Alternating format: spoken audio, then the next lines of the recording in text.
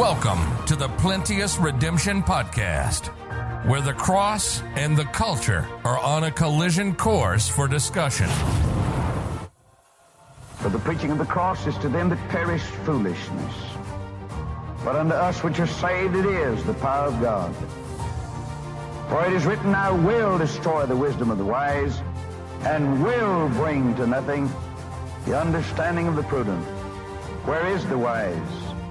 Where is the scribe? Where is the disputer of this world? Hath not God made foolish the wisdom of this world? For after that in the wisdom of God, the world by wisdom knew not God.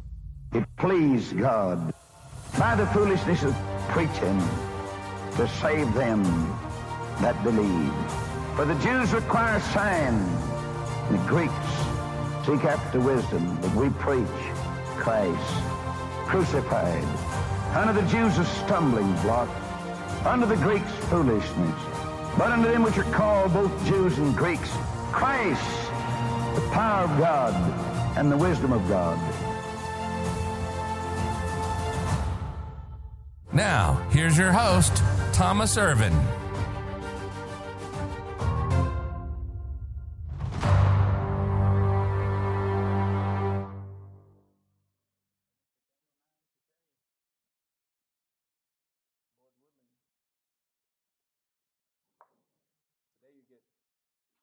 Chapters for the price of one. We get through it all. So, give you something to look forward to.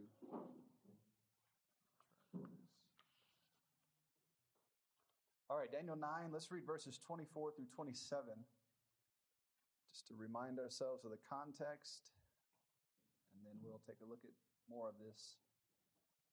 70 weeks are determined upon thy people and upon thy holy city, to finish the transgression, and to make an end of sins, and to make reconciliation for iniquity, and to bring in everlasting righteousness, and to seal up the vision and prophecy, and to anoint the most holy.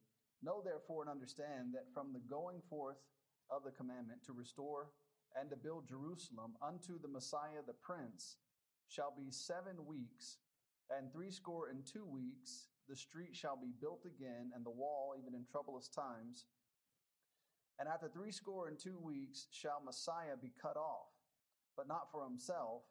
And the people of the prince that shall come shall destroy the city and the sanctuary, and the end thereof shall be with a flood. And unto the end of the war, desolations are determined. And he shall confirm the covenant with many for 1 week. And in the midst of the week he shall cause the sacrifice and the oblation to cease, and for the overspreading of abominations he shall make it desolate even until the consummation, and that determined shall be poured upon the desolate. That is Daniel 9.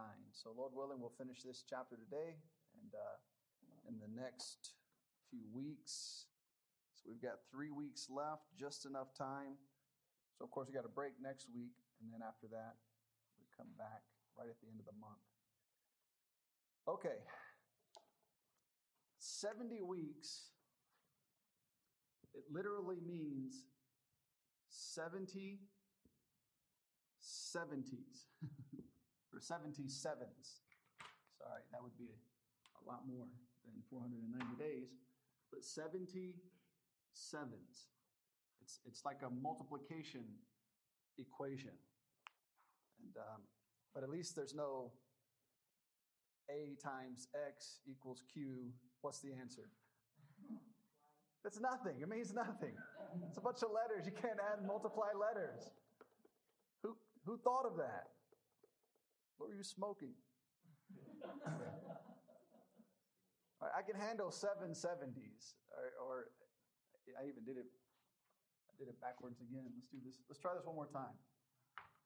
I guess it's about the same, but 7 70s. All right. So it's literally 7 times 70 is what it's saying, which will bring you up to 490, and that's going to equal in years. And we're going to talk about that today in a little more detail.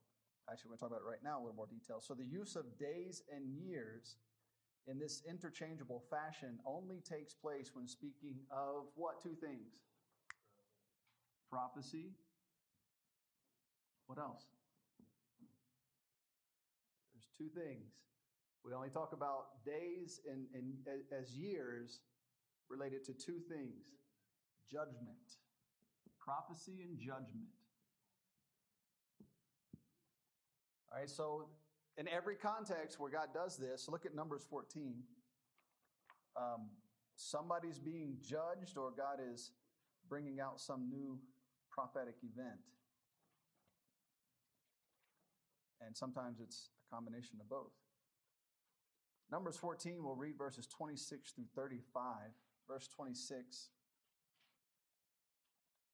And the Lord spake unto Moses and unto Aaron, saying, How long shall I bear with this evil congregation? That's his own people. So when somebody tells you, God just loves you, you better be careful. These are his people, and he's asking, how long I got to put up with these evil, rotten people, which murmur against me? I have heard the murmurings of the children of Israel, which they murmur against me.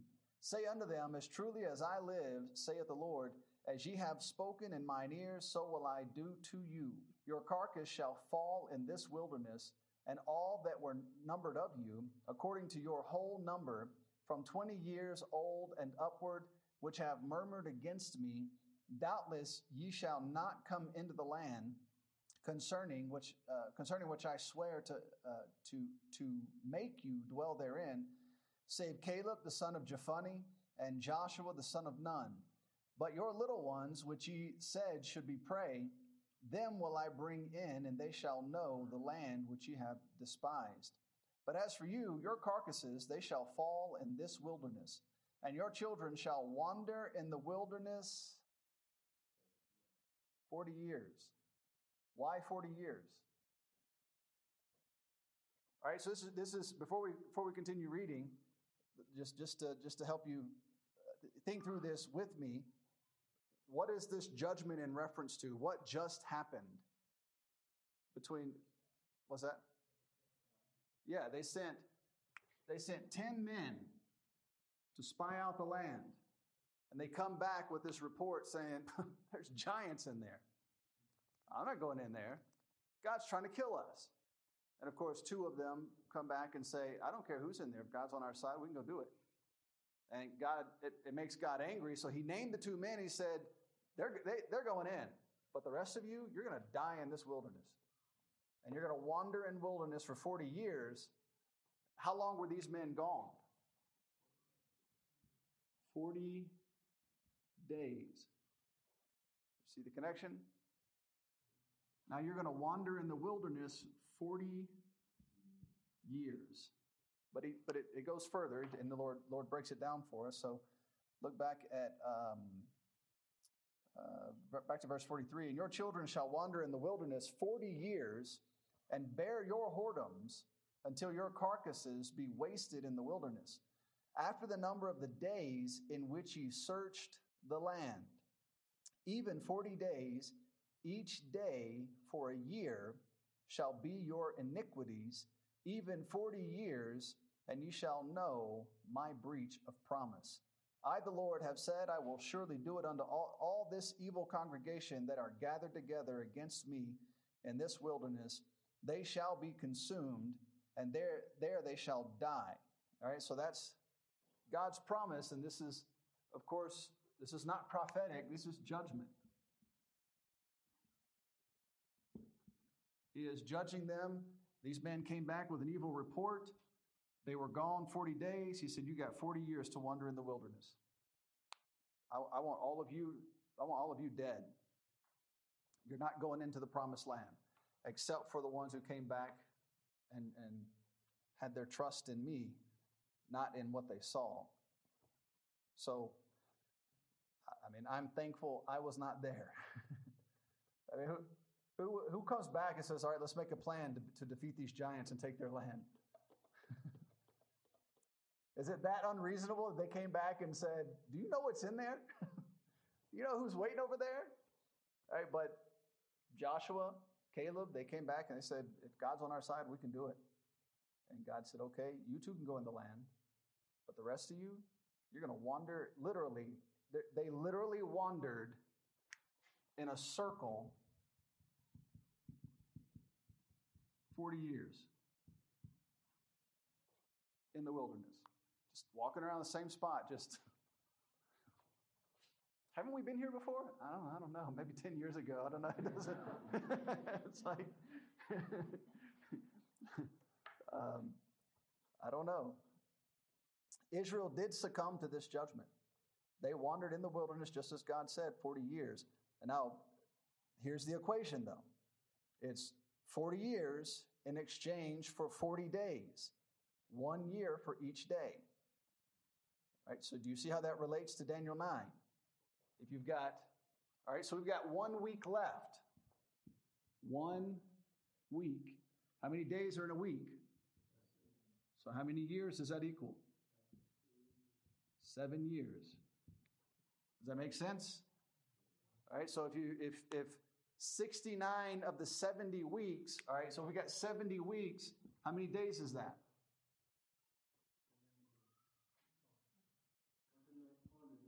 We're 190 days. All right, and if we put that on the prophetic and judgment scale, which in Daniel 9, that's what's happening, they are both being judged and it is prophecy. It's the two of them. So if we break that down into God's scale, that's going to come out to 490 years. All right, so that's where all this is coming from. Look at Ezekiel 4, and we'll see something similar to it.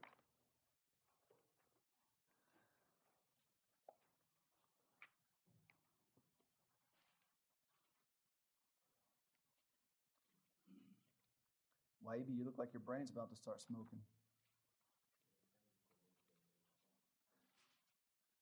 Ezekiel 4, and we'll read verses 4 through 6. Verse 4, lie thou also upon thy left side, and lay the iniquity of the house of Israel upon it, according to the number of the days that thou shalt lie upon it, thou shalt bear their iniquity.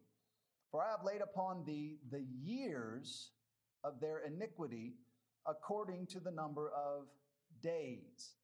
390 days, so shalt thou bear the iniquity of the house of Israel. So Ezekiel is going to have to lay there. Remember, at this point, where is he at this point? Who remembers?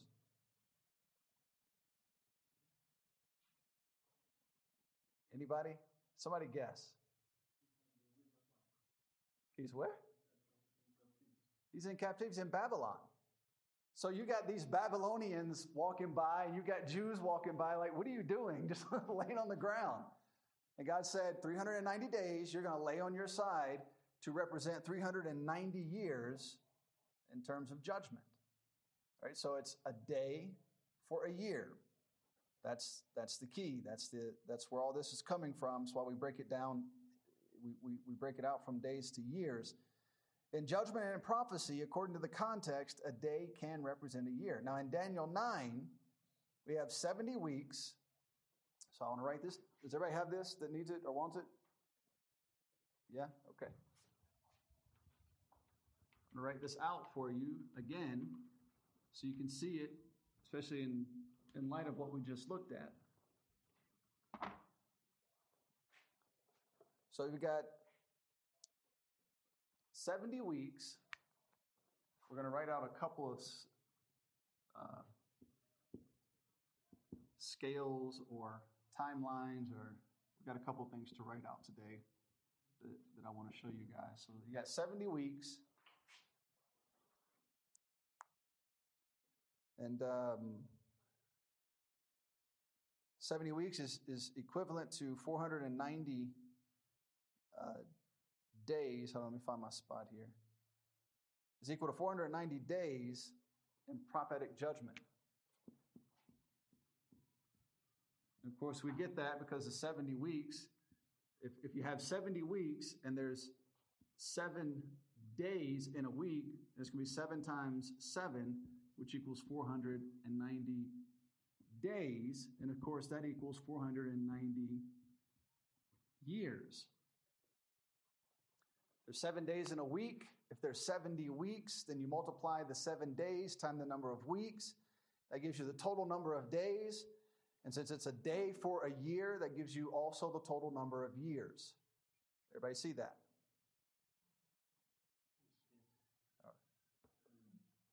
Awfully quiet on this, what was it, Bulai? On this Monday. All right, so in prophetic or judgment terms is 490 years. And then it's broken into 3 parts. Who remembers what they are? Miss Monica? What's the first one? 7 weeks. So number 1, you have 7 weeks. So what would this equal?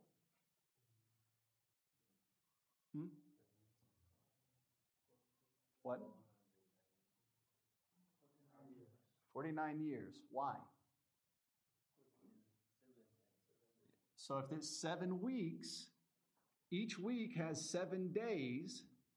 So it's going to be 7 times 7, which equals 49 days, which also equals what?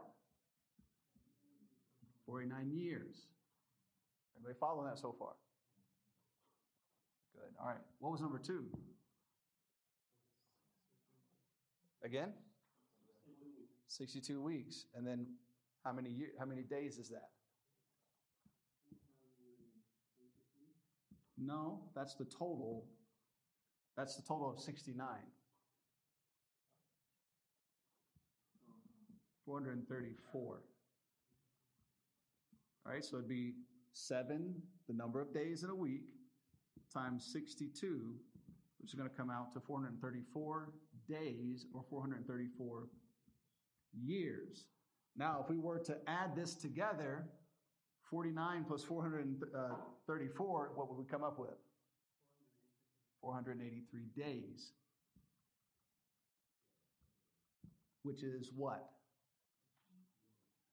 483 years or 69 weeks. Does everybody follow that so far?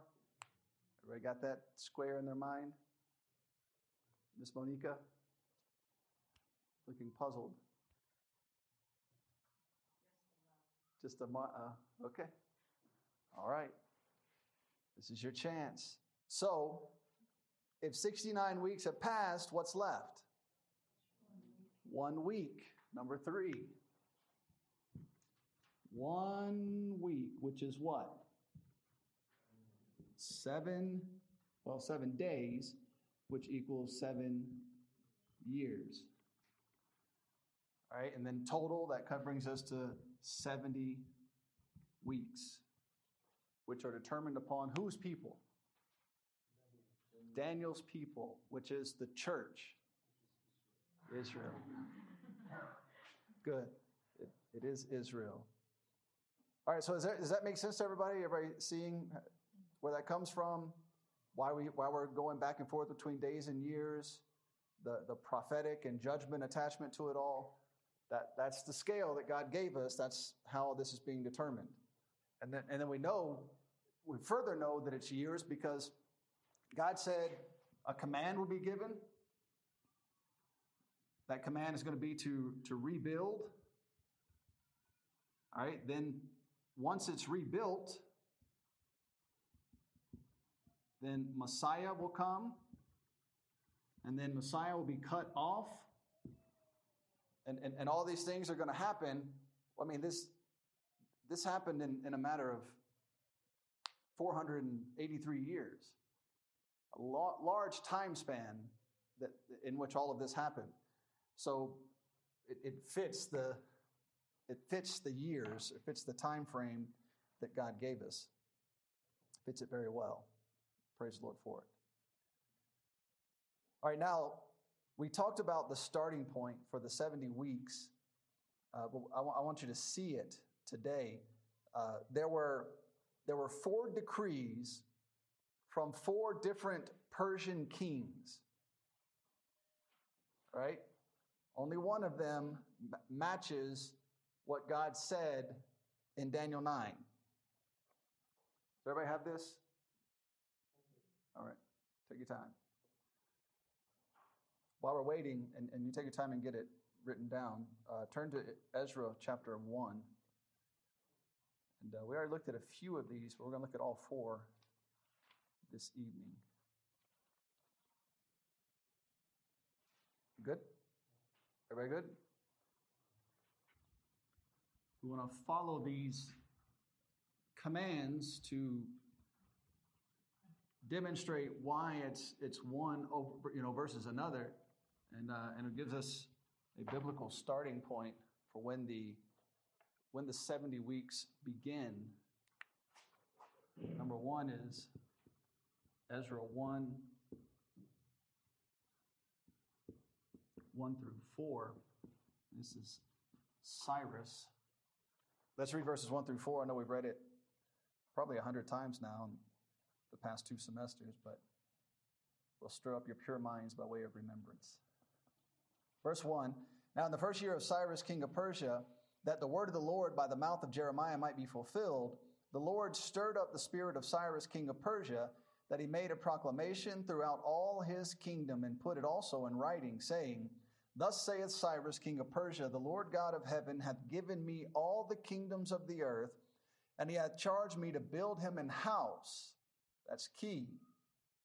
What was Cyrus supposed to build? A house, not a city, right? All right, let's continue. At Jerusalem, which is in Judah, who is there among you of all his people? His God be with him, and let him go up to Jerusalem, which is in Judah, and build the house of the Lord God of Israel. He is the God which is in Jerusalem, and whosoever remaineth in any place where he sojourneth, let the men of his place help him with silver and with gold and with goods and with beasts, beside the freewill offering for the house of God that is in Jerusalem. All right, so Cyrus was instructed, send my people back to rebuild the temple. Build the temple. Not the city, not the walls, not the streets. You go rebuild the temple. Hold your place in Ezra. Look at Isaiah 44. And we'll see hundreds of years before Cyrus gave this decree what God had to say about it. And I know we've read this a number of times also, but once again, it's good for us to see it anew. Isaiah 44, where am I? Isaiah 59. And we'll read verse 28. That saith of Cyrus, he is my shepherd, and shall perform all my pleasure, even saying to Jerusalem, thou shalt be built, and to the temple, thy foundation shall be laid. All right, so this gives us a clear indication that the Persians, under Persian reign, the city's going to be rebuilt, but Cyrus said, go back and build the temple. And that's a part of this decree. And that was the only decree that he gave. Now, when he gave the decree, he sent back, so here we'll put Isaiah 44:28. Is that what it was? Now we're going to look at Ezra 2. And in Ezra 2, he sent back Zerubbabel and Jeshua, and 50,000 around, give or take, 50,000 captives went with them in the first group of people who went. So we're going to let's read Ezra 2, verses 64 through 65.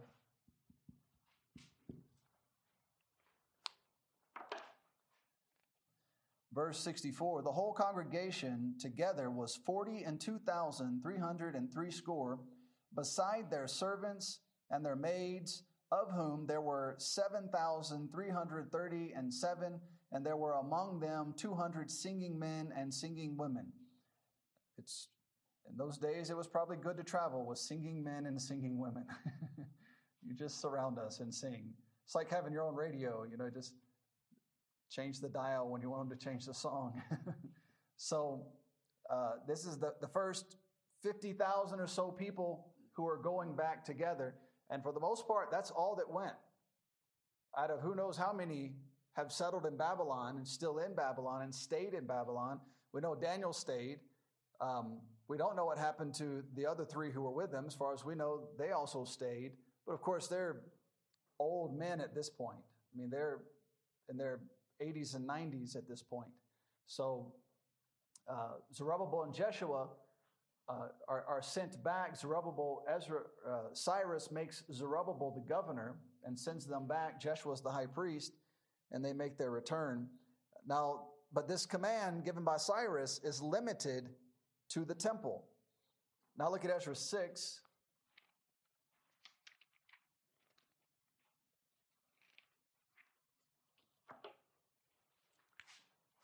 Number 2 is Ezra 6, 1 through 12. This is going to be Darius. All right, so he's going to make his decree to let them complete the work on the temple. Of course, the enemies of Judah were trying to prevent them. Verses 1 through 12.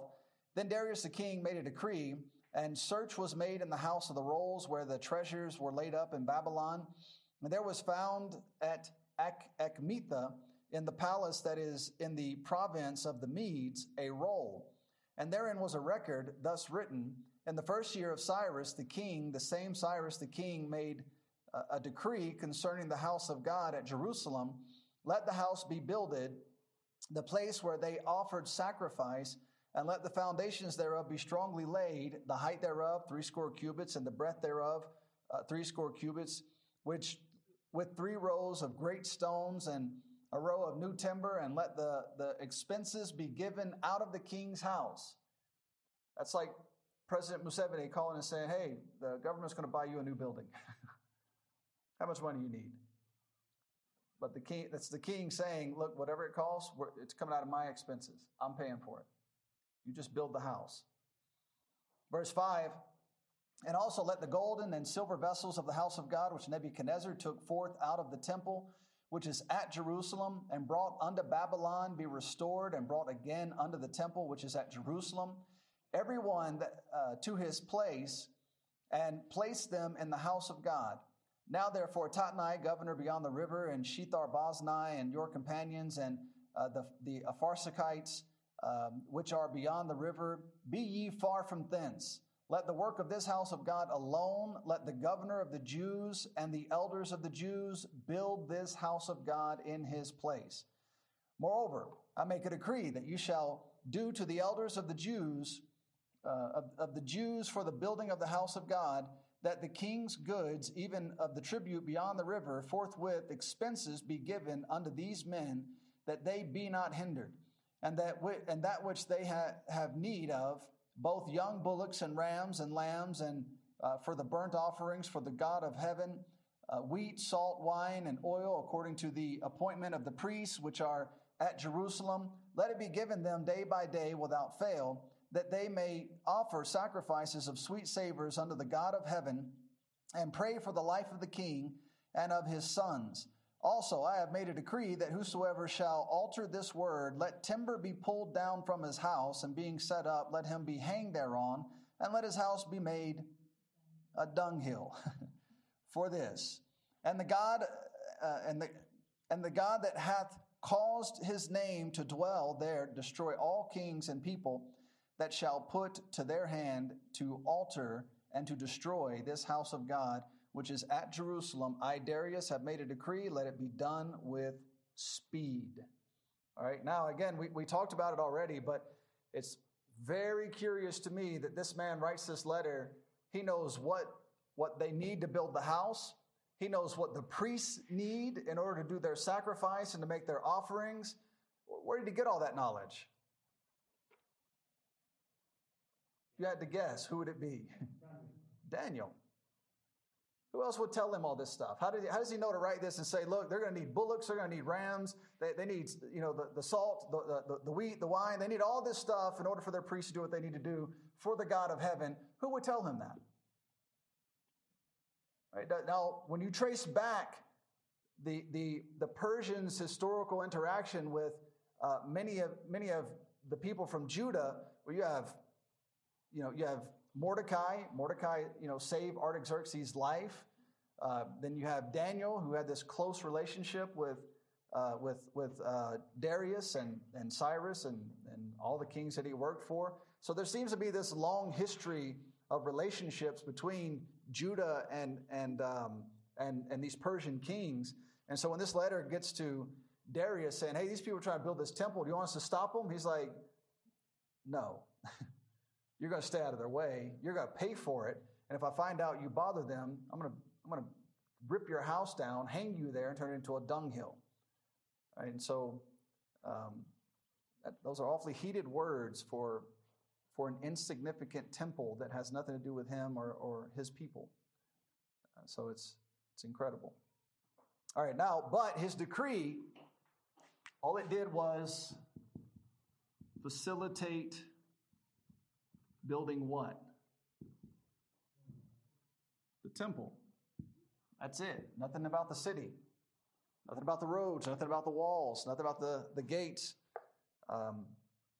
All it did was permit them to continue building the house. All right, so then we have a third decree. This is also going to be our good friend Ezra the ready scribe. It's going to be in chapter 7, 11 through 22. This is going to be Artaxerxes.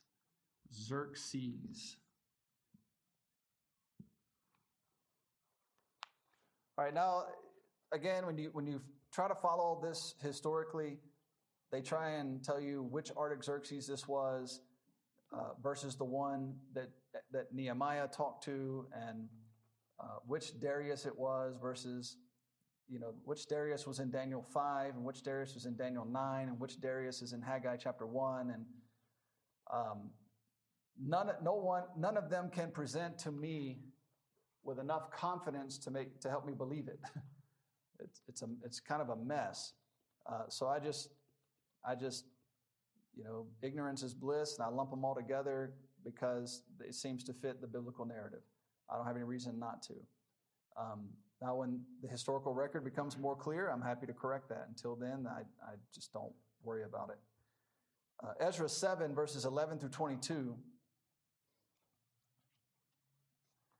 Now, this is the copy of the letter that the king Artaxerxes gave unto Ezra the priest, the scribe, even a scribe of the words of the commandment of the Lord, and of his statutes to Israel. All right, now, here's what we need to see out of this. What did Ezra receive? A letter. And that letter equaled the king's decree. Once he got that letter and it was put in writing, remember Cyrus, he made his decree and put it in writing.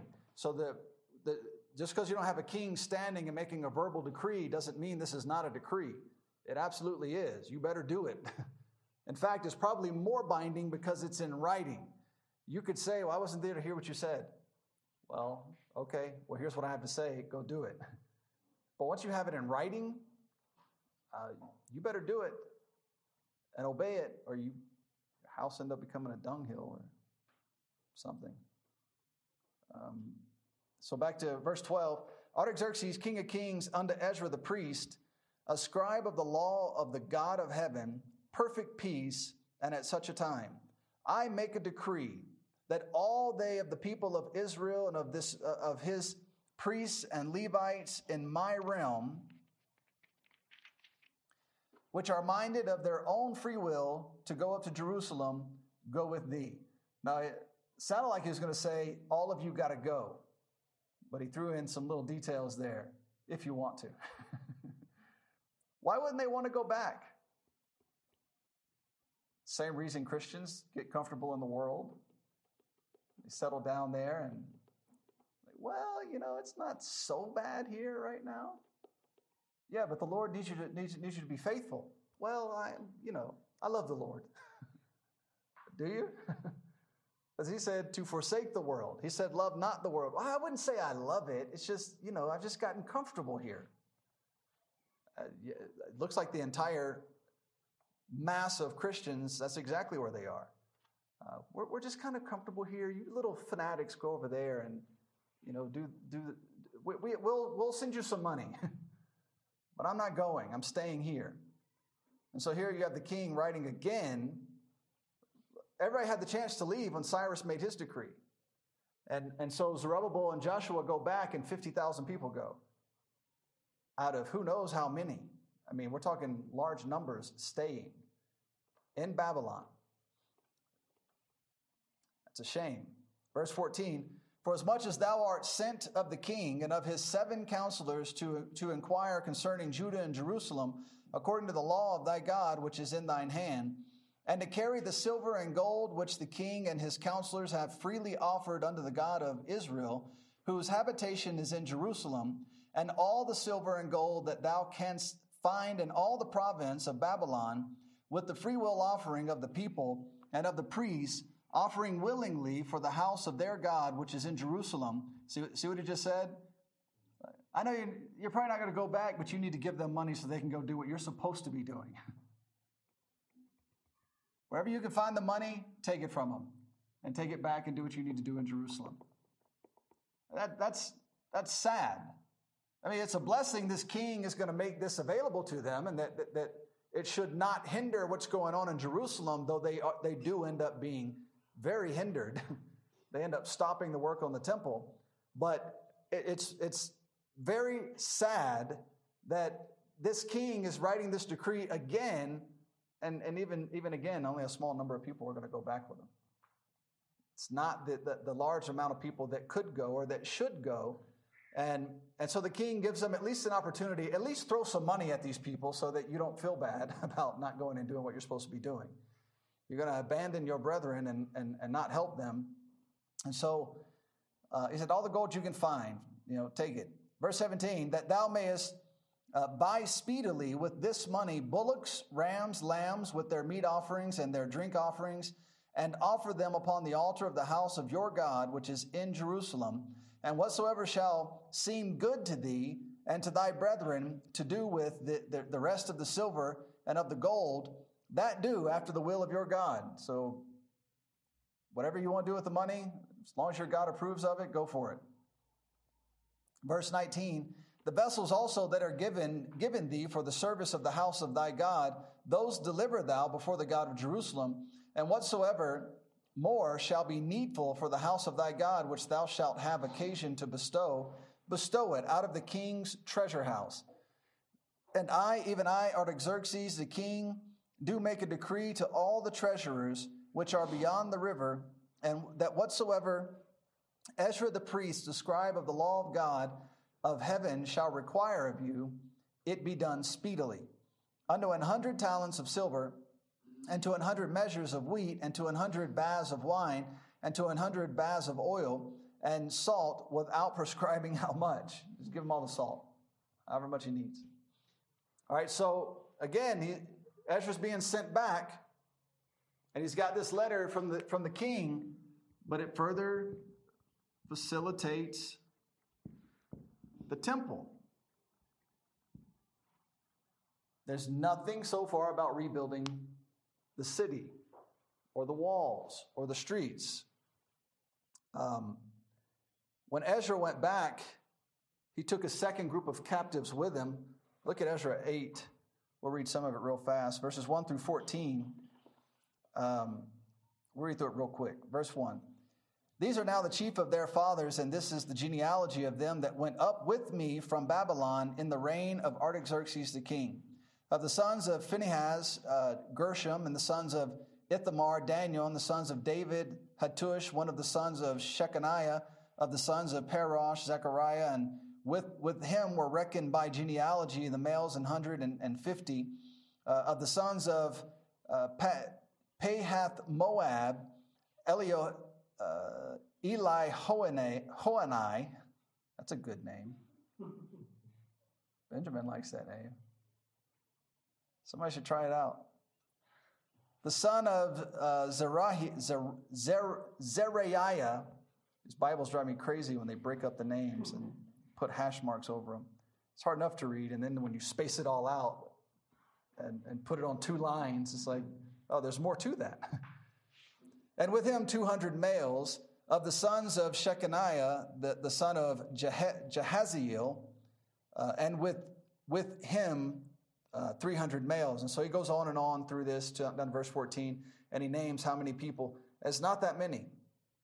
I mean, it's maybe a couple thousand that go back with him, this second group of captives who go back. So that gives you just an idea of how many people actually returned. You know, and this is 3 opportunities to return, and we're at, what, maybe 60,000 people so far, maybe?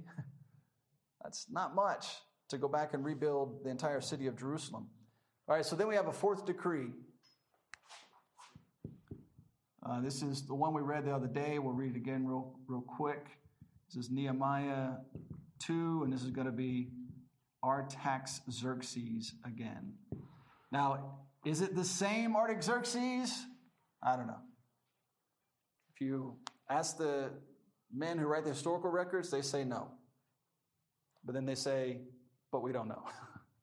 Why'd you say it's not? Well, we don't think it is. We think this is Artaxerxes the first, and this is Artaxerxes Longimanus. Well, why do you think that? We don't know. Okay?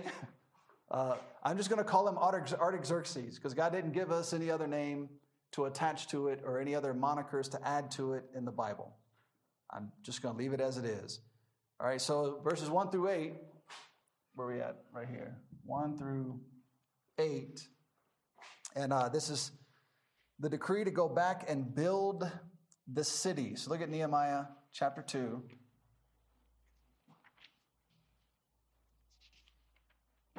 Verse 1. And it came to pass in the month of Nisan, in the 20th year of Artaxerxes the king, that wine was before him, and I took up the wine and gave it unto the king. Now I had not been beforetime sad in his presence. Wherefore the king said unto me, Why is thy countenance sad, seeing thou art not sick? This is nothing else but sorrow of heart. Then I was very sore afraid, and said unto the king, Let the king live forever. Why should not my countenance be sad, when the city, the place of my fathers' sepulchres, lieth waste, and the gates thereof are consumed with fire? Then the king said unto me, Y'all should have acted right, and God wouldn't have had that done to you. No, the king was nice. Then the king said unto me, For what dost thou make request? So I prayed to the God of heaven, and I said unto the king, If it please the king, and if thy servant have found favor in thy sight, that thou wouldest send me unto Judah, unto the city of my fathers' sepulchres, that I may build it. And that's the key. Nehemiah's request is to go back and build the city. All right, now it took 52 days to build the walls. But it's estimated it took about 12 years to build the city. Now, when Nehemiah went back, all right, so Zerubbabel and Joshua go back, they didn't build the city. They started on the temple, which is what they were supposed to do. They got the altar built, they got the foundation laid, and then they stopped. And they went and built their own houses. They didn't care about anything else. All right? Then Ezra, in Ezra's day, they began rebuilding the temple again. Their adversaries come back, but this time they refuse to quit. Darius sends a letter saying, no, you leave them alone, let them build, and you pay for it. Then, again, Ezra's finally making his way to Jerusalem, and he wants to go and help restore worship at the temple. And so Artaxerxes says, here, take what you need. Go back and reestablish worship at the temple. So Ezra goes back, and he does that. Then we get to Nehemiah chapter 2. Nehemiah says, you don't have a city. You don't have walls. You don't have a gate. You don't have roads. You're a vulnerable mess right now, and it needs to be fixed. So Nehemiah gets permission to go back and rebuild the actual city, and this is the decree that we hold to as the start of the 70 weeks. That's when it began. If we take God at his word, and I think we should. Now, listen to this.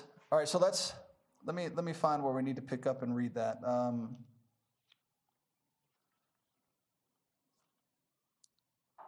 Let's start in verse 4. Let's read this again real fast. Then the king said unto me, For what dost thou make request? So I prayed to the God of heaven, and said unto the king, If it please the king, and if thy servant have found favor in thy sight, that thou wouldest send me unto Judah, unto the city of my father's sepulchres, that I may build it. And the king said unto me, the queen also sitting by him, For how long shall thy journey be, and when wilt thou return? So it pleased the king to send me, and I set a time. Moreover, I said unto the king, If it please the king, let letters be given me to build me to the governors beyond the river, and that they may convey me over and till I come into Judah. Verse 8, and a letter to Asaph was given for timber and to make beams for the gates in the palace, and appertain to the house, and for the wall of the city, and for the house that I shall enter into. And the king granted me according to the good hand of my God. Now, he said, I want to go build the city. And then this last verse, he says, for the walls and for the gates and all these things. So when Nehemiah goes back, his plan is to build the walls and to build the city, right? Based on what we've read. Now come back to Daniel 9.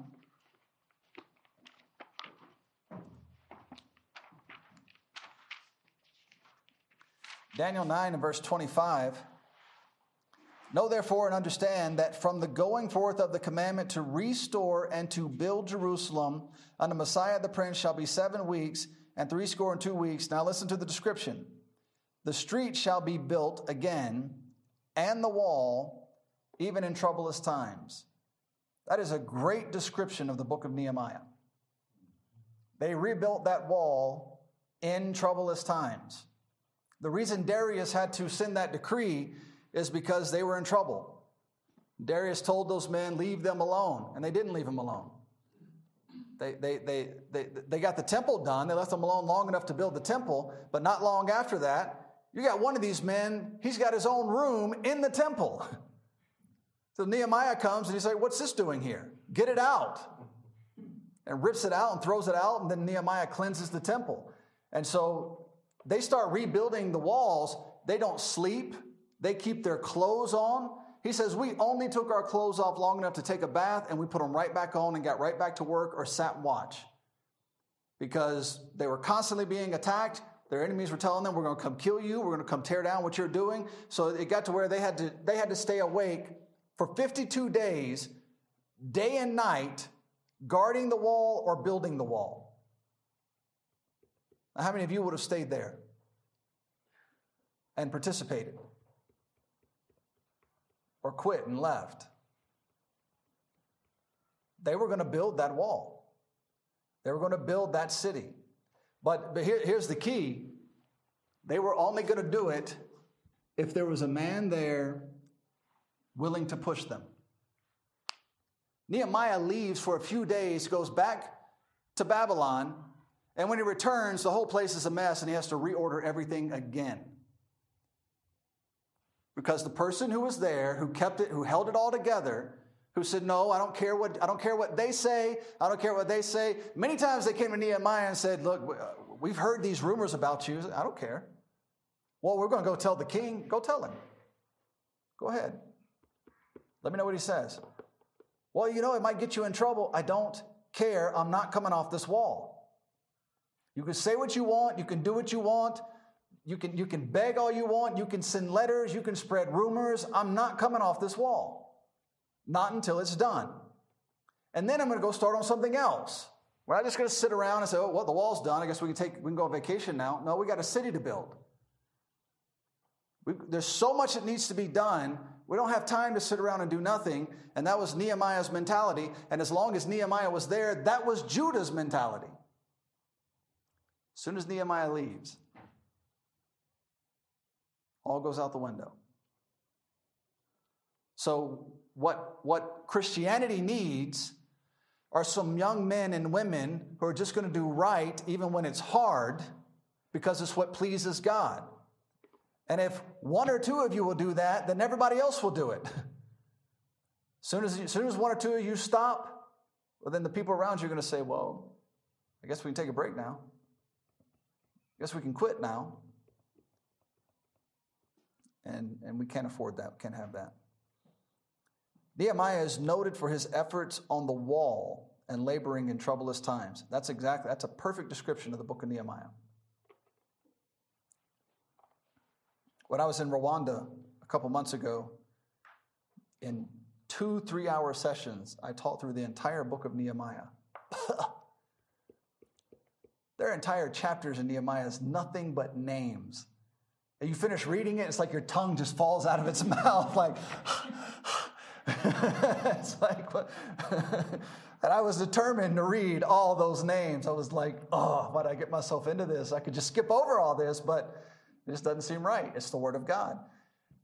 You've got to read it. If you're going to teach the whole counsel of God, you've got to read even all those names. I just praise God it wasn't 1 Chronicles. 9 chapters of names.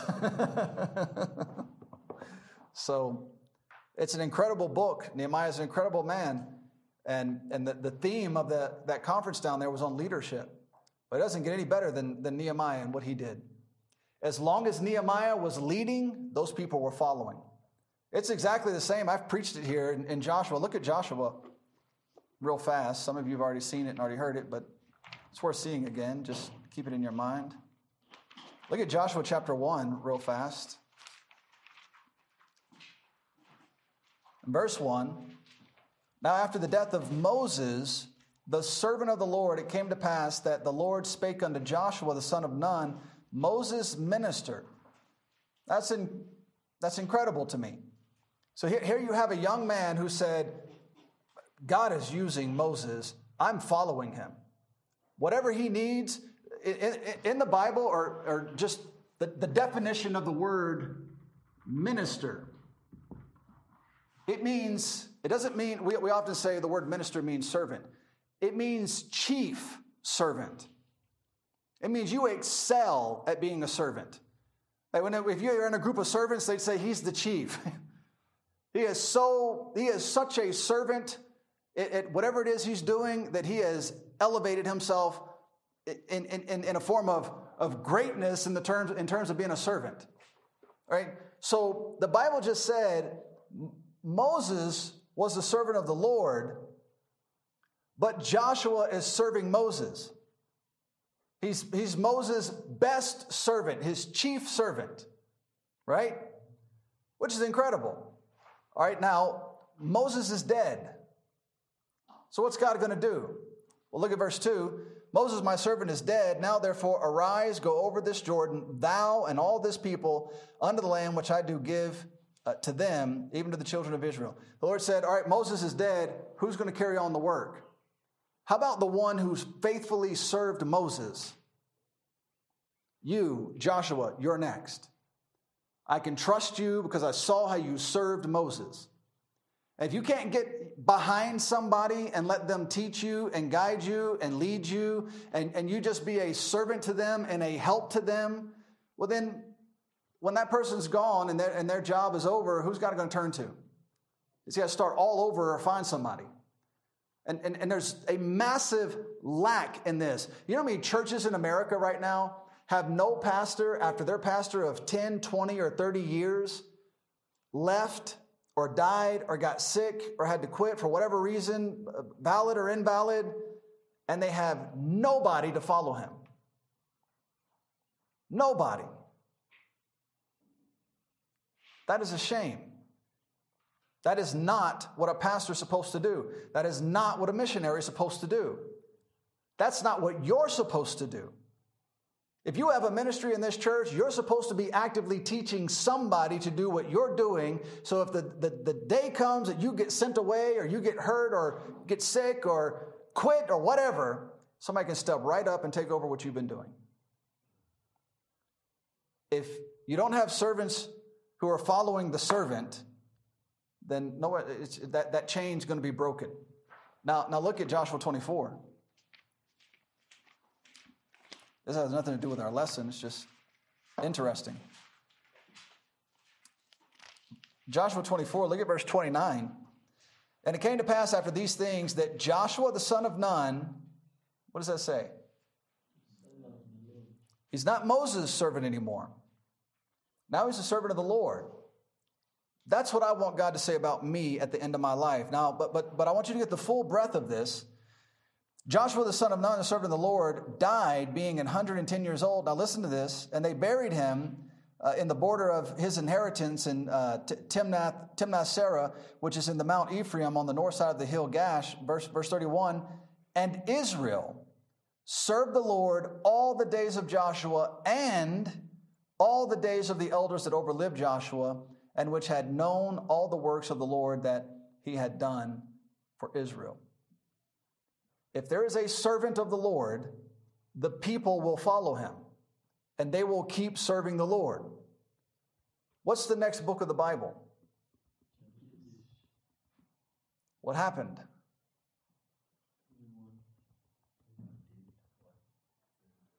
Every man did that which was right in his own eyes, and there is no king in Israel. There are no servants. God has to start raising up judges because there's nobody, literally nobody, faithful enough to serve God and lead the people. And it just falls apart and becomes a mess. Then they start whining, well, we want a king. No, you don't. Yes, we do. Okay, here he is. But we don't want him. You said you wanted a king. Here he is. And it just becomes more and more of a mess from there. So Nehemiah is a great example of that.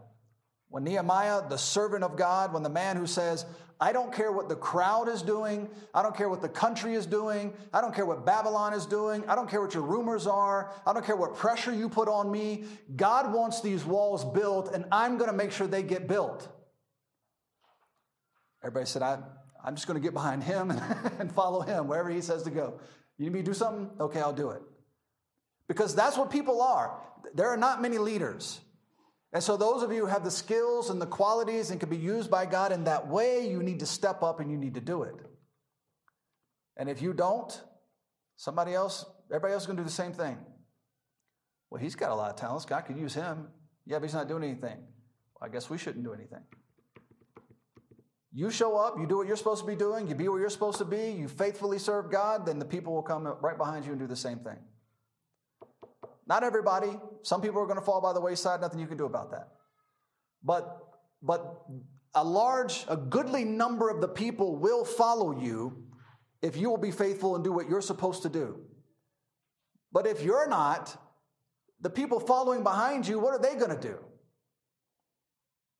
They're going to go a lot further in the wrong direction than you ever thought about going. Because there is no servant of the Lord. So then every man's going to do that which is right in his own eyes, and nobody's going to have a clue who to follow. And what you have, instead of in Israel who followed Joshua and followed the Lord because Joshua followed the Lord, you have every man doing that which is right in his own eyes, and it's just a total mess and confusion. And it doesn't have to be that way. All right, everybody have this that wants it? Miss Sarah probably has it memorized already. Ezra, Nehemiah, and Daniel are three men in the Bible that every time I read about them and I study them, it's unbelievably convicting. Okay, we're going to break these down.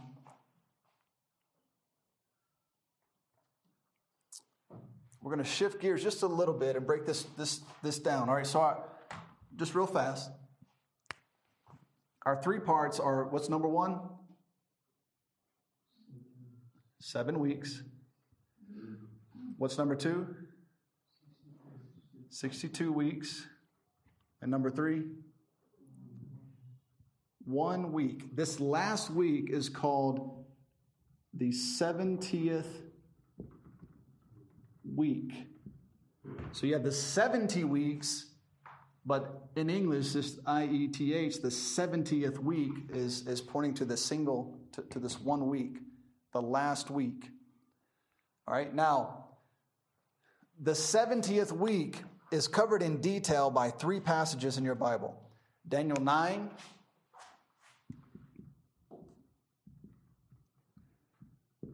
(24 through 27),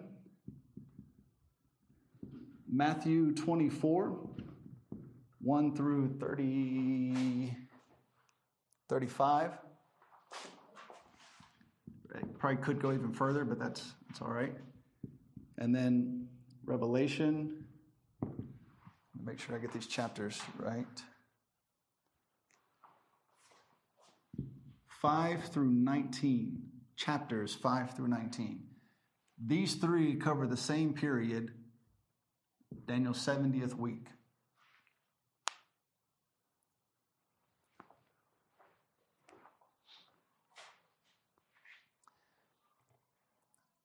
Now, Daniel and Daniel 9 provides a basic outline and sort of a timeline. And that timeline is crucial. We've talked about it a number of times in this last semester and this semester.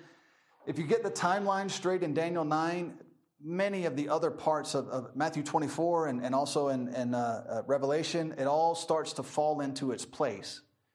If you take the time to get the timeline correct, then you can begin. Now, it's not going to fit as neatly as you would like, but you can get pretty close to being accurate in terms of the events in Revelation and also the events in Matthew 24 based on the information God gave us in Daniel 9. Jesus further develops that timeline in Matthew 24, and he gives us a bit more depth to the outline, and then John gives us great detail when you go through the book of Revelation. Sometimes detail you wish he didn't give. Many, many wild things happen in the book of Revelation.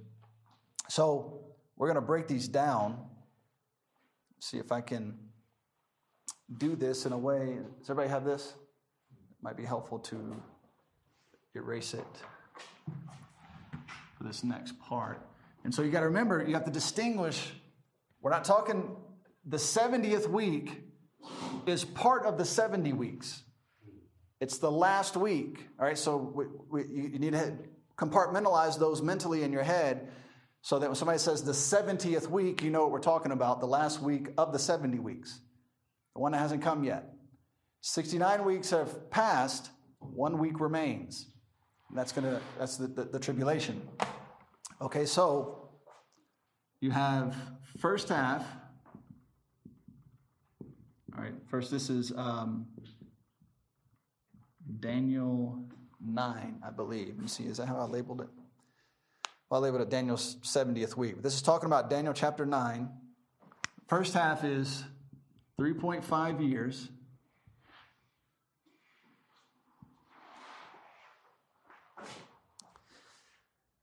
And at the beginning of the first half, the covenant is made with the Antichrist. He makes a covenant for how long? 7 years. He makes a 7-year covenant with Israel. Then, in the middle of the week, all right, that's at this 3.5, that's at the end of this first 3.5 years. He breaks the covenant. He stops the sacrifice and the oblation.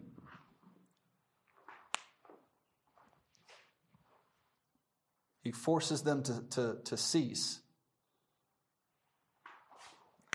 Then the last half, 3.5 years. So this takes place literally right in the middle of that 3.5 years. When this happens, we start the second 3.5 years. And it begins great tribulation.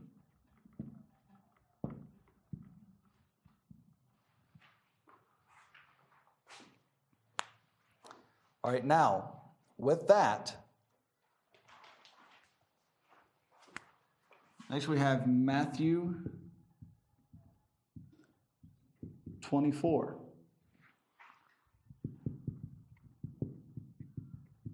First half. Matthew doesn't give us a time frame for the first half because it's intermingled. Now we're going to go through we're to finish the class tonight, Lord willing, we'll get through as much of it as we can, but we're going to go through Matthew 24 because it's really important. Now, we don't have time to go through Revelation chapters 5 through 19 at all in this semester, but I think we can get through a goodly portion of Matthew 24, if not all of it. So we're going to go through that just because it would be helpful. But it's a time frame is not given in Matthew, but certain events are given. Now, the beginning of sorrows, all those events leading up to what Christ said is the beginning of sorrows, that's the outworking of sin. All right, now we're going to talk about that. We're trying to make sense of it as we go. But those things, the existence of those things have nothing to do with the tribulation. They have nothing to do with the second coming of Jesus Christ. But those things during the first half of the tribulation are going to intensify. They're going to intensify greatly. It's going to become unbearable to such an intensity. All right, so it's going to be wars, pestilence, famine, false Christs, etc. All right, so all those things that Christ said were coming. And this is Matthew 24, 4 through 14. All right, now, in the middle of that,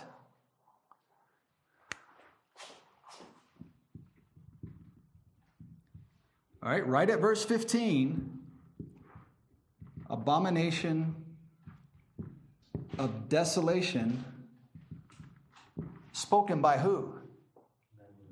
Daniel the prophet.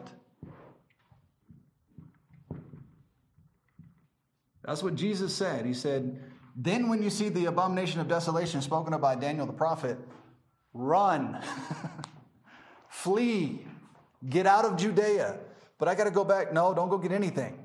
Get out immediately, quickly. You don't have time to get out. You don't have time to get out. You don't have time to get anything. This is verses 15 through 19.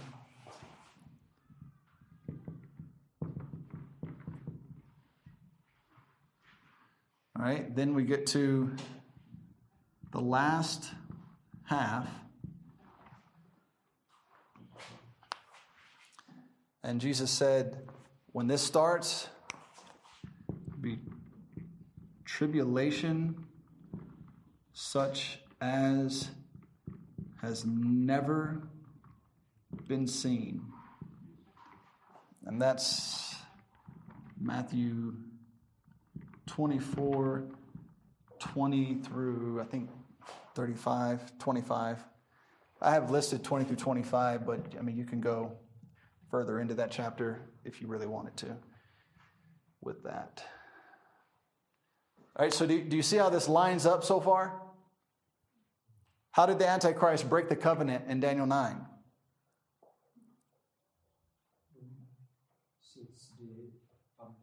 He puts up the abomination of desolation that Daniel spoke of. And that's in the midst of the week. In the middle of the week, he breaks it. And then they go into great tribulation. Horrible things start happening. Once that happens, the Antichrist really just narrows down on them. That's according to Daniel 7, Daniel 8, and Daniel 9. And that's exactly what Jesus said is going to happen. He's like, you haven't seen trouble like what's coming. There's nothing like it. All right, now, Revelation 5 through 19. I'd like to put all this together, so I guess I'll sacrifice for you.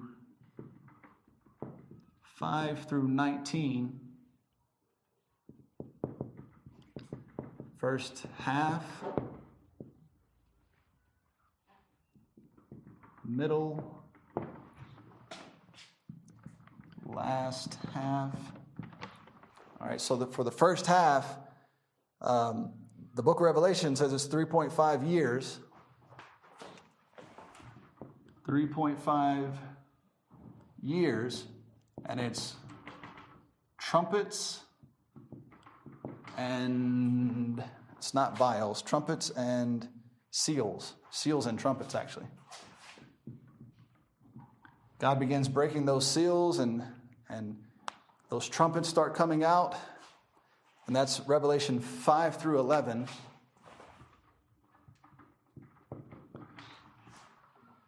Then in the middle of the week, who can guess what happens? In the middle of the week, the dragon is cast out, and then the Antichrist is made manifest, showing himself as God. It all fits what happens in the middle of this week.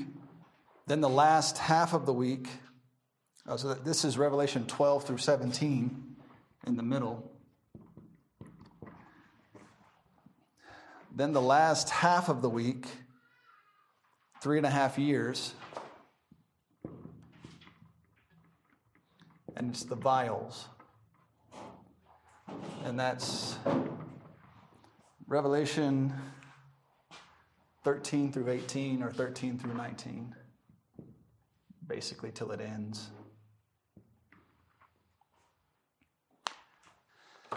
But do you see how all three of those fit together? And if you were to study each one of those individually and start piecing together their characteristics, it would lay out a nice, clean timeline for you to follow and the events that take place. All right, everybody got this? I'm going to erase it. We got one more to look at. When you're done, you just let me know.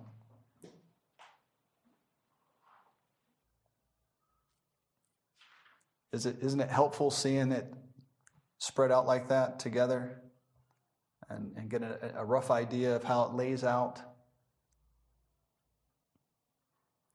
I thought it was a blessing.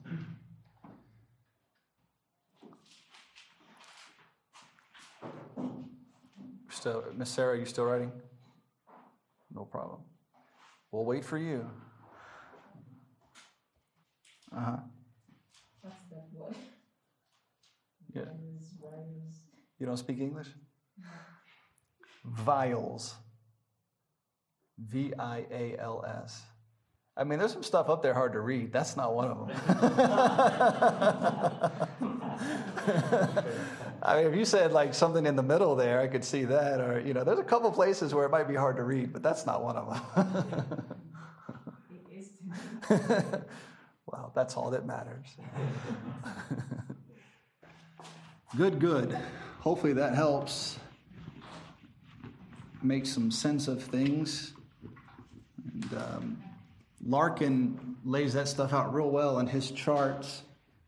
And I think as you look at it, if there are details that I have different than him, those will stand out to you. But otherwise, having a guy like that with those talents, put all that together that way, that's a blessing. It's exciting to look at, and everybody should study them. Okay, now we're going to do a quick comparison of the 70th week to Daniel 2, just so you can get a kind of a visual of what of how it's laid out. Which we've done something similar to it, but we haven't done it connected to the 69 or the 70 weeks.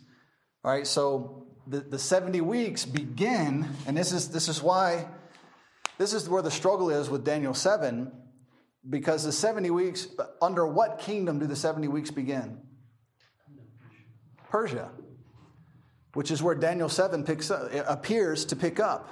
All right, so Daniel 7 is given when Belshazzar is king, and it's talking about kingdoms that shall come, that haven't come yet. And the next kingdom to come is Persia. All right, and so in terms of the 70 weeks, it begins with Artaxerxes, a Persian king. All right, that starts the 70 weeks. And, of course, this is the silver. 70 weeks begin. So this is our starting point. It's in the Persian Empire under Artaxerxes. And then, of course, it runs through Grecia. We're not given much significance about Grecia. We believe that Alexander is the king because historically it makes sense. But the 70 weeks just continue running from here before the next real significant thing happens, which is Rome. Now, of course, under Grecia, it looks like the Antichrist is going to come out of Syria, which was a Grecian, one of those 4 kingdoms that came out of Grecia. And you'll see that in more detail when we get to chapter 11. Chapter 11 makes that explicitly clear. That king is coming out of Syria. And so then that leaves the argument or the question. I mean, for me, it's a question. For some people, it's an argument. Is he a Roman or is he not? There's some evidence in the Bible that loosely indicates that he might be. But the direct evidence says he's Assyrian, he's from Syria, he's a Jew. You're really taking a stretch to connect it to Rome.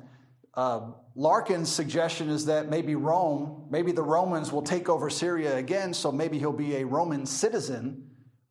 That's possible, but when's the last time Rome conquered anything? They just got a new female president, and everybody's losing their mind because she's conservative. Like, it's the end of the world. Italy's going to fall apart because they have a president now who doesn't want you to mutilate your children in the name of homosexuality and transgenderism. And so I personally struggle to make that connection, especially looking at the characteristics of the 10 those final kingdoms, those 10 kings that will come up, which clearly indicates they are not of the seed of men, or they mingle with the seed of men, creating some sort of monstrosity, which is what Daniel alludes to or points us to. That's what it looks like is coming. All right, that's Daniel 2 and other places in the Bible. So I don't see a strong enough connection to him being a Roman citizen, though there's some mild evidence that it's possible. Just not strong enough for me to say, yes, he will be. I can say he'll be Syrian. I can say that with pretty good confidence, especially when you see what we look at in chapter 11. It says it explicitly, he's coming out of Syria. So unless he's not Syrian, coming out of Syria, which could happen, could be, but that makes no sense. So it looks like he's going to be a Syrian Jew who comes out of that country. That's really the only significance of all that we learn about Grecia. Nothing really significant happens. We don't even have any, as far as I know, in the Bible, there's no real historical record of what happened when Alexander was king to Judah and Israel and all the people who were part of that. We have a ton of information about what happened in Babylon and what happened in Persia and what happened in Rome. The only thing we learn about Grecia is it's split into 4 kingdoms, and the Antichrist is going to come out of one of them, and it's Syria or Egypt, and according to chapter 11, Daniel chapter 11, it's Syria. Epiphanes. Antiochus Epiphanes. I've been reading in a certain book, and they are saying the reason as to why they mistake him to be the Antichrist is that he also has connections to Syria. Right. How that comes along, if you can analyze. Yeah, so when Grecia split into 4 kingdoms, Antiochus Epiphanes was like the 5th or 6th king of Syria. And so he was king over the Syrian sector of the old Grecian Empire, which also doesn't make sense with the prophecy, because he's like the 5th king or 6th king, somewhere along in there. I don't know the exact number, but it's something like that, who comes in the order of things. It just doesn't make sense. Now, he was obviously an ungodly man. He exemplified the characteristics of Antichrist. If you could use a historical figure as a type of the Antichrist, he'd be at the top. He'd be one of them. But there were numerous men like that throughout history who specifically hated the Jews and went after them. And so I just don't see Antiochus, and also it violates the time frame laid out in Daniel 8. It doesn't fit. You violate the time frame. You violate. I mean, that's the whole point. We're trying to lay out the timing of all this, and if you break that, then things start falling apart. It doesn't make sense. Antiochus Epiphanes doesn't fit for a number of reasons. Though he was definitely an ungodly man who hated the Jews and hated their God. I mean, he went far to desecrate the temple. But a lot of men did. He's not the only one. You know, it happened multiple times throughout history, and so he's close enough to the historical time frame that these men need. My opinion is the only reason they do it is because they don't know what to do with the 2,300 days. They need the 2,300 days to be passed because it's hard to determine where it fits in the future. It doesn't make sense with the timelines that we have, and it seems to violate the timeline, and I don't know how to reconcile that. But it doesn't. But teaching it the way I taught it, I believe, doesn't violate the structure of the chapter and keeps it in its context. And so everything fits except the 2,300 days, and that it's your guess what to do with the 2,300 days. Nobody knows. All right? I just don't think we can point backwards with it. Though it's hard to point forward with it. So I get the problem. I just don't see Antiochus Epiphanes or Rome being part of the solution, the future solution. All right, so then we go from Persia to Grecia, and then we get to Rome, and this is when the next significant events happen. Of course, this is the brass. Rome is not named explicitly, but under Rome, Messiah is cut off. In Daniel 9, the Romans who destroyed the temple, they're called the people of the prince. Now, what some people do, they look at this and they say, well, that means the Antichrist is coming out of those people. No, it says those people came from him. It says they are his people. It doesn't say that he's coming out of those people. Do you understand the difference? That's pretty significant. It says it's as though they descended from him, not that he's descending out of them. They call them the people of the prince. Now, that can be taken one of two ways. The people of the prince, that prince could be Titus, the Roman Caesar who destroyed the temple. I struggle with that because the very next verse says he. Well, who's the he it's referring to? It's got to be the prince. It's got to be referring back to the prince. Now, the Bible does sometimes, in prophetic scripture, there's a sudden shift in the narrative, and you got to be careful to pick it up. So it could be that this prince is Titus, and the people of the prince are his people who went in and destroyed the temple. It's possible. I don't know that I can say it's Titus. I think there is a connection between the Antichrist, especially right here. Brass is characteristic of the 10 kingdoms as well. And this is where a lot of these guys get locked in. They say, oh, it's a revival of the Roman Empire. It doesn't say that. There is, in fact, of each one of these kingdoms, starting with Babylon, they all take on each other's characteristics. To some extent, this kingdom is an extension of this kingdom, and this kingdom is an extension of this kingdom, and this an extension of this kingdom. They're all connected, and they all absorbed each other when they took over. Right? Everybody understand that? You understand what I mean? Right? So that doesn't merit the idea of saying that because of that these 10 kings that are coming is a revival of Rome.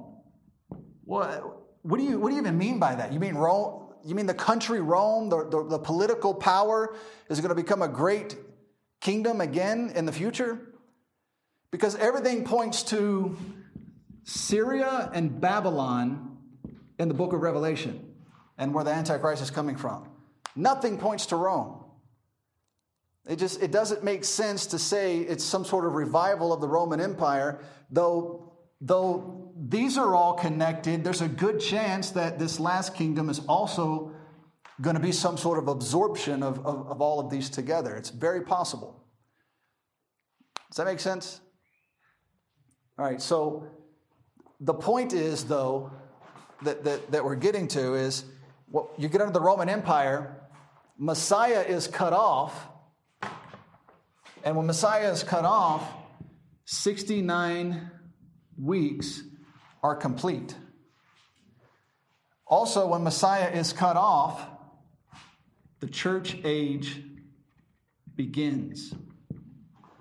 So then this major pause comes that is the church age until the rapture.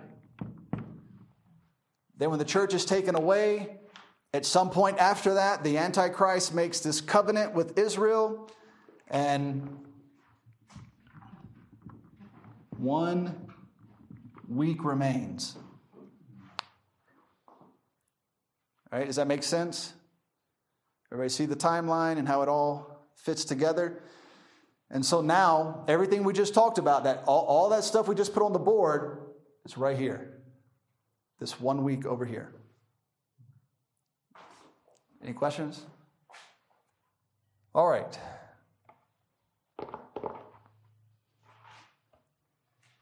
Matthew 24. All right, with the time that remains, we're going to go through as much of this chapter as we can. I taught this not long ago in Sunday school, but it's not recorded or anything, and I don't even know if I got to finish it. I'm not sure. But we took some time and went through it because of it's very important. And so Matthew 24 is going to be right here, this last week. Now it's going to start before the tribulation, and you could argue verses 1 through 14 go all the way back. What did Jesus call the verses 1 through 14? Who remembers? The beginning of sorrows. Where's the first time the word sorrow is mentioned in the Bible? Genesis 3. The woman in sorrow. You're gonna give birth. And so you could argue the beginning of sorrows go all the way back to the beginning of sin. That's its start. That's what Jesus is talking about. When he mentions that there's going to be famine and pestilence, well, my family and I, just last night we're reading about the famine that the Jews were dealing with, and they had to go down into Egypt to Joseph to get out of it. So is that a sign of the second coming of Jesus Christ? No, not at all. That's part of the beginning of sorrows. That's just life in a sin-cursed world. All right, so everybody have this? You sure? All right, you got it? I don't think I'm going to write much on the board, but just in case. Brother Keith writes all nice and clean. And actually, Dingado's son, his name is Richard. Is that right? Man, he writes really nice. If only they could be more artistic like me. All right. Let's read verses 1 through 14. Matthew 24, verses 1 through 14. And Jesus went out and departed from the temple, and his disciples came to him for to show him the buildings of the temple. And Jesus said unto them, See ye not all these things? Verily I say unto you, there shall not be left here one stone upon another, that shall not be thrown down. And as he sat upon the Mount of Olives, the disciples came unto him privately, saying, Tell us, when shall these things be, and what shall be the sign of thy coming, and of the end of the world? And Jesus answered and said unto them, Take heed that no man deceive you, for many shall come in my name, saying, I am Christ, and shall deceive many. And ye shall hear of wars and rumors of wars. See that ye be not troubled, for all these things must come to pass. But the end is not yet. So the disciples say, Lord, what's the sign of your coming? Okay, here's a list of things that are not the sign of my coming. Wars, rumors of wars, pestilence, famines. These have nothing to do with my coming. Let me tell you that first. All right? So he tells them very clearly. Now, what is the end? How do we define the end? Not everybody at once. The end of the tribulation and the second coming of Jesus Christ always has nothing to do with the church. The church is long gone. All right? So every time it talks about the end, it's talking about the end of the tribulation and the second coming of Jesus Christ. Every time. All right? What did they ask him? What is the sign of thy coming? Right? All right. Now, the rapture is not his coming. The rapture is the rapture. That's our going. That's not his coming. He's going to meet us in the clouds. We're going to go up, meet him in the air, and we will ever be with the Lord. His second coming, he's coming down and putting his feet on the earth, on the Mount of Olives, probably in Bethany. Amen. All right. All right, so verse 7. For nation shall rise against nation, and kingdom against kingdom, and there shall be famines and pestilences and earthquakes in divers places. All these are the beginning of sorrows. Then shall they deliver you up to be afflicted, and shall kill you, and you shall be hated of all nations for my name's sake. And then shall many be offended, and shall betray one another, and shall hate one another, and many false prophets shall rise and shall deceive many. I mean, we've never seen a false prophet before. Right? I mean, they put posters of them up all around town, and they're like, Prophet so-and-so is coming. All right, so I mean, there's one every week that Ugandans go and say, oh, I'm poor, I don't have money. And he says, well, give me your money and you'll be rich. Here's my money. You just said you don't have money. What do you mean? Well, he said, if I give it to him, I'll be rich. No, you just lost it. It's gone. He lied to you. All right, so false prophets that's characteristic of this age. Now, I can't open an internet browser without seeing some female preacher who just endorsed the LGBTQ community. What is that? It's a false prophet. That's the highest level of false prophet. I mean, that's like the there's going to be a special place for you in hell. That's really bad. So it's amazing to me. All right, now verse 12, and because iniquity shall abound, the love of many shall wax cold, but he that shall endure unto the end, the same shall be saved. And this gospel of the kingdom shall be preached in all the world for a witness unto all nations, and then shall the end come. Let's stop there, and then we'll go into this. All right, now, this chapter is exclusively, everybody know what the word exclusive means? Like, you don't know what it means, really? I can't give you a definition. I mean, I can describe it. Is that okay? If I said, that chair is exclusively mine, what does that mean? That is my chair. Nobody else sits in it. It's exclusive to me. Right? All right, so that means this chapter is exclusive to one group of people. Jews, also known as Daniel's people. So when someone says, it's talking about people getting saved in Matthew 24, what do you mean by that?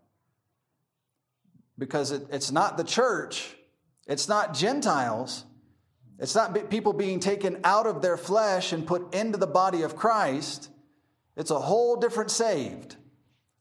All right, so these words, saved, salvation, gospel. What does the word gospel mean in the Bible? Nope. Anybody else?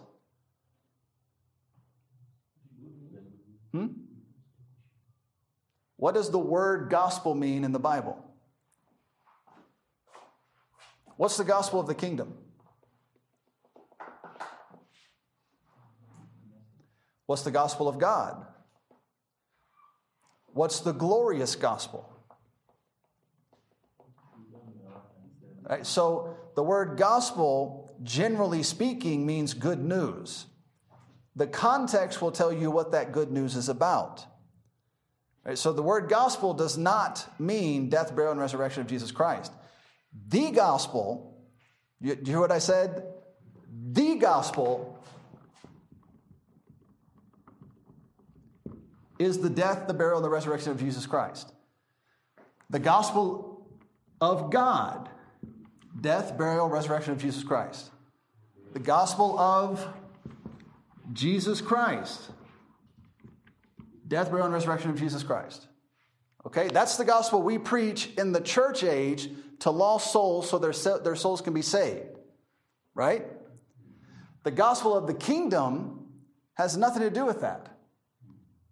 The gospel of the kingdom is the king is at hand. John the Baptist went to the Jews and said, repent and believe the gospel. The king is here. Who is that king? Jesus. Who are his people? Who are his subjects? The Jews. All right, so he went to the Jews. He said, your king is here. Repent. Believe the gospel of the kingdom. And they said, we have no king but Caesar. We don't want him. You take him. In fact, why don't we crucify him? You're all looking at me like I just hit you with a freight train. So just, we'll go through it. Just bear with me. But the point is, the chapter is about the Jews, which are Daniel's people. The kingdom of heaven is in view, not the kingdom of God. The gospel of the kingdom, which is directly related to the kingdom of heaven, not the kingdom of God. This is not the death, burial, and resurrection of Jesus Christ. This is the good news that Jesus Christ, the Son of God, the King, the Messiah, is coming. Everybody with me so far? Okay. So this chapter is about the Jews. Now, the beginning of sorrows exists in the world now and will intensify in the tribulation period. Can anybody name a war going on recently? Russia invaded Ukraine. That means Jesus is coming. It has nothing to do with Jesus coming. When have there not been wars and rumors of wars since Genesis 3? All right, so that has nothing to do. People are like, oh, there are wars. There was an earthquake in Thailand, so that means Jesus is coming. There have been earthquakes all over the world since Genesis 3. The creation has been groaning and is angry and wants the Lord to come back. All right, so all that is the beginning of sorrows. That's life. Wars, rumors of wars, all these things that are going on, that's life. These verses provide a point of reference. So let's read verses 1 and 2 again real fast. Verse 1 and 2, and Jesus went out and departed from the temple, and his disciples came to him for to show him the buildings of the temple. And Jesus said unto them, see not all these things? Verily I say unto you, that there shall not be left here one stone upon another that shall not be thrown down.